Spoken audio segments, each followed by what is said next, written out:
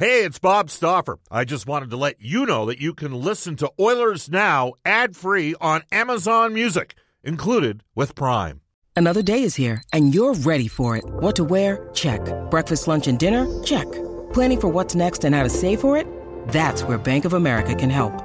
For your financial to-dos, Bank of America has experts ready to help get you closer to your goals. Get started at one of our local financial centers or 24/7 in our mobile banking app. Find a location near you at bankofamerica.com/talktous. What would you like the power to do? Mobile banking requires downloading the app and is only available for select devices. Message and data rates may apply. Bank of America N.A., member FDIC. When you need mealtime inspiration, it's worth shopping Kroger, where you'll find over 30,000 mouth-watering choices that excite your inner foodie. And no matter what tasty choice you make, you'll enjoy our everyday low prices, plus extra ways to save, like digital coupons worth over $600 each week. You can also save up to $1 off per gallon at the pump with fuel points. More savings and more inspiring flavors make shopping Kroger worth it every time. Kroger, fresh for everyone. Fuel restrictions apply. Oilers Now with Bob Stauffer. Weekdays at noon on Oilers Radio, 630 CHED. Edmonton was high on my list. They got a lot of skill up front, and I think they have a bright future ahead. I still don't have a Stanley Cup, so I think joining this team is pretty exciting when I look at the potential that the lineup has. My decision was pretty easy, obviously, with those high-caliber players they have on their roster, and just being in a hockey city made my decision really easy. This is Ryan Nugent-Hopkins. This is Oscar Platt. This is Milan Lucic. This is Cam Talbot. This is Connor McDavid from your Edmonton Oilers. This is Oil Country. And this is Oilers Now with Bob Stauffer. Brought to you by Digitex. Managed print services to keep your printing costs down? Yeah, Digitex does that. digitex.ca. Now, Bob Stauffer on the official radio station of your Edmonton Oilers, 630 CHED.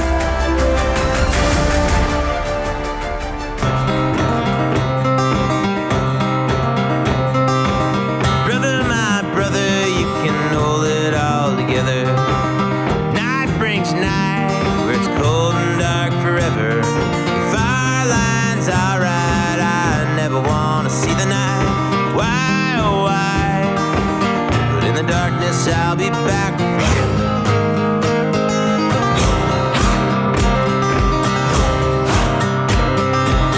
Brother, my brother, you got to hold yourself together. Night on night, I'll be running off forever. No, we'll live and die far, far away from any eyes. How the darkness comes alive, now the darkness comes to me, and it comes from you.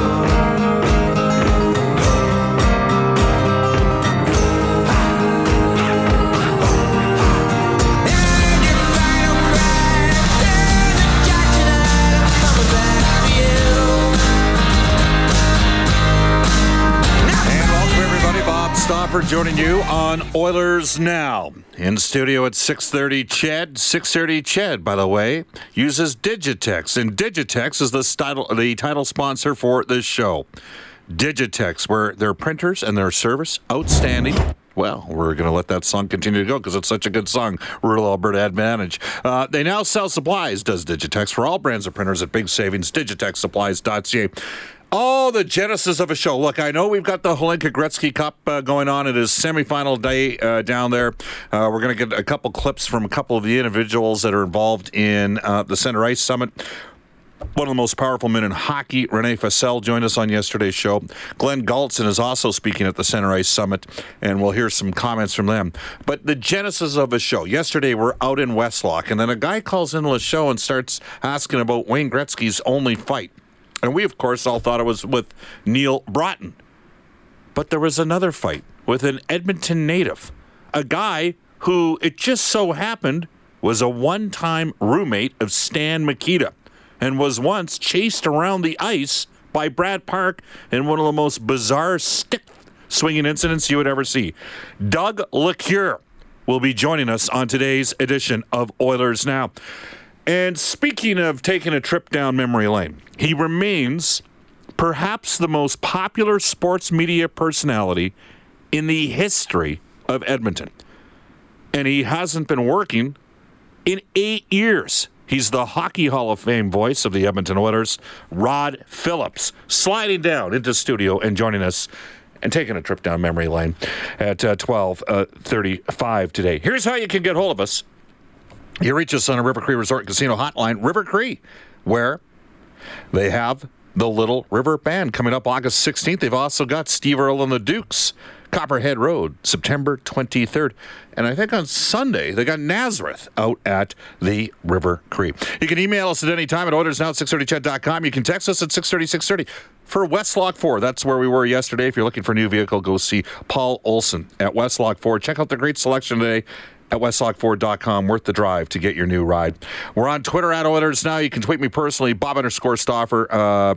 Brad Whisker is producing our show, and you can tweet Brad at producer Brad W. Hey, let's get to it. The Center Ice Summit taking place as part of the Hlinka Gretzky Cup. Canada, by the way, plays the United States 7 o'clock today at Rogers Place in semifinal number 2. It'll be the Russians and the Swedes in an absolute beauty at 3 o'clock. The two winners meet in the gold medal game tomorrow night. Rene Fessel, he is the president of the IIHF, and he is speaking today, keynote speaker at the Center Ice Summit. He joined us yesterday on Oilers Now. To build bridges, to have this contact and sharing experience, sharing what the experience we have. Actually, the way we work in Europe is a little bit different than they play here in North America. The ice is the ice, and the board and the puck is the puck, but there are different ways to bring ice hockey on a higher level. For sure, recruitment is one of the very important topics we have in the different development committees we have here in Edmonton. Recruitment is key. So. And this is for all the federation, including Hockey Canada. I think Hockey Canada has now maybe more soccer players than they have ice hockey players, and this is a signal that we need to work very, very hard to bring young boys and girls on the ice again. That is Rene Fessel in Edmonton for the Center Ice Summit as part of the Hlinka Gretzky Cup. Again, tonight. You can tickets available at Ticketmaster, EdmontonOilers.com. It is Team Canada against the United States. Meanwhile, at 3 o'clock this afternoon, Russia and Sweden.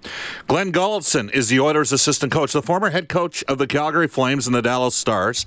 He was on Oilers Now yesterday, and he dropped a little bit of a nugget for us. Glenn Gulutzan will be speaking today at the Center Ice Summit. And Gully had this to say on the Oilers playing with more pace. There's a few things that we want to change, and there are going to be some concrete changes. Probably the biggest is maybe something that Todd brought to the table, but a couple other things with Trent and I that we think that would help us just from both Anaheim and a Calgary perspective. So there are going to be some visible changes a little bit in style of play. Obviously, Trent's taken over the penalty kill, and I think there will be some changes there. But in the 5-on-5 play is probably where we're going to go with things that are going to speed up the rate in which we play. And without going too deep into it, there is probably one of the bigger changes that I've seen in the National Hockey League. We're gonna change a little bit here. So we think it's really going to speed up our pace of play. All right, so are we talking changing up the forecheck? Are we talking having perhaps 2 or 3 different forechecks that might even get deployed in the same period, or you don't want to reveal too much here to us right now? Yeah, you know what, we are gonna. I would hate to do it to our group, but we are going to change some things in those manners. Just maybe our transition and our forecheck and a little bit of the way we defend. So without being in too deep into it, we are going to go after those areas. And it's not anything that's different than maybe 2 or 3 teams have employed throughout our league, but we think it's going to suit our guys real well. All right, pretty interesting comments. And the Oilers, perhaps with a team better suited to play with a bit of pace. They've added Tobias Reeder. He can skate. Kyle Brodziak, a veteran player, can win faceoffs. They still have an open spot. Peter Chiarelli was on the show earlier this week. Didn't rule out the option of a PTO. Did not rule out the option of potentially claiming somebody on waivers as well. I would suggest to you either way, it's got to be a guy that's got some quickness and pace to his game as to whoever they bring in for that depth position. Let's get to NHL today. It's brought to you by our friends at Elite Promotional Marketing, more than just sportswear. Here's Brad Whisker. Thanks, Bob. It's semi-final day at the Hlinka Gretzky Cup. As you mentioned, Canada faces the U.S. Russia plays Sweden, Russia, 3 o'clock, Canada and the U.S. at 7, both down at Rogers Place. Bronze and gold medal games are tomorrow. In NHL news, the Arizona Coyotes have signed center Christian Dvorak to a 6-year contract extension with an annual average value of $4.45 million. Dvorak registered 15 goals, 22 assists last season. That extension will kick in at the beginning of the 2019-2020 season. The Detroit Red Wings have announced a 5-year extension for center Dylan Larkin. Larkin played all 82 games last season for the club, scoring 16 goals and posting a career high in assists with 47 and in points with 63. The deal will carry an AAV of $6.1 million. Keeping with the Red Wings, GM Ken Holland says Henrik Zetterberg's status for the upcoming season remains uncertain. Zetterberg has dealt with a bunch of injuries in recent years, and Nashville Predators GM David Poile says the club is engaged in ongoing talks with defenseman Ryan Ellis regarding a contract extension. Well, he's at a $2.5 million cap hit last year of his deal. You got to figure he is at least a $5.5 million player. When we come back in 1 minute's time, we are going to hook up with a guy who, what a story. Many of you old school listeners to the show would remember Doug LeCure from his days as a member of the Edmonton Oil Kings. But he's got a couple pretty fascinating connections to some Hall of Famers. And we'll hit on that when we come back in Oilers Now.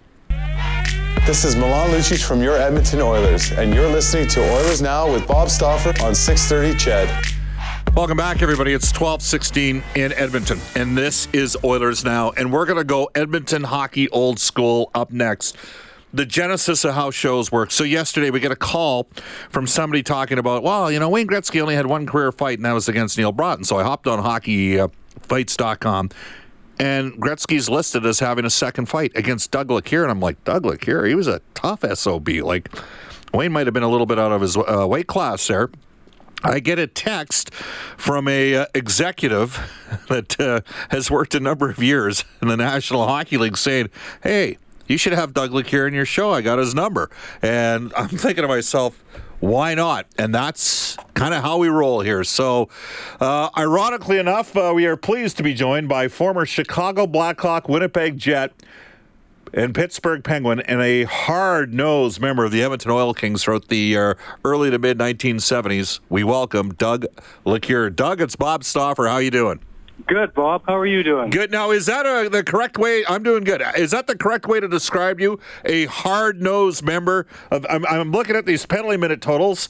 284 minutes in 74-75. 335 minutes with the Oil Kings in 75-76. And with the Winterhawks in Portland after Edmonton moved, you had 43 goals, 89 points, and 362 penalty minutes. So you were a tenacious player, were you not?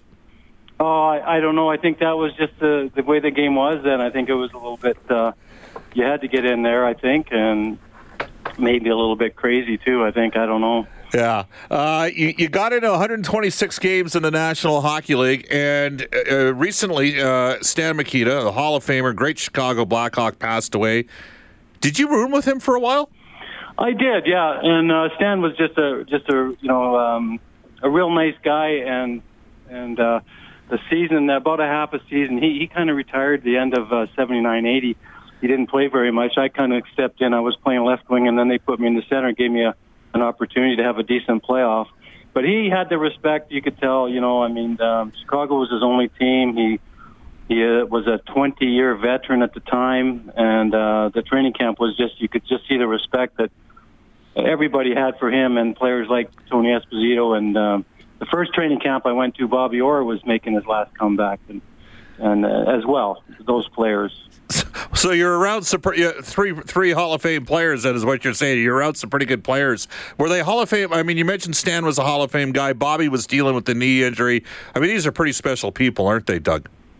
Yeah, but, at the time, didn't think about it too much, Bob, other than I was in awe of being in the situation. Yeah. And the Chicago Stadium was something else as a place to play, and everywhere else. So, yeah, it was kind of like trying to get there, but basically it wasn't much of a career, as you can see. Oh, hey, you played 126 more games in the NHL than I did, and that 98% of our listeners did. We're joined by Doug LeCure, who was a prominent Edmonton Oil King in the mid-1970s. You mentioned the playoff run in 79-80 with the Hawks. You scored 4 goals in 7 games, so you certainly were an opportunistic scorer that year in the playoffs. Yeah, it probably, it got me that second contract there, Bob, probably, after that playoff run. But, yeah, so, it was, like I say, really exciting that season. Who was Ed Johnson your coach at that time? Eddie Johnson, that's right. Yeah, there you go. Grant Mulvey would have been on that team, so you would have, I'm thinking you might have... well, he was a Western Hockey League guy, but he was out of the Calgary Centennials. But at that time, I mean, look, it was a completely different game, as you know. Let me ask you this. So they've got you listed, Doug, as being in an actual fight with Wayne Gretzky. Was it a fight, or was it just coincidental majors because you got paired off, or was it a legitimate scrap?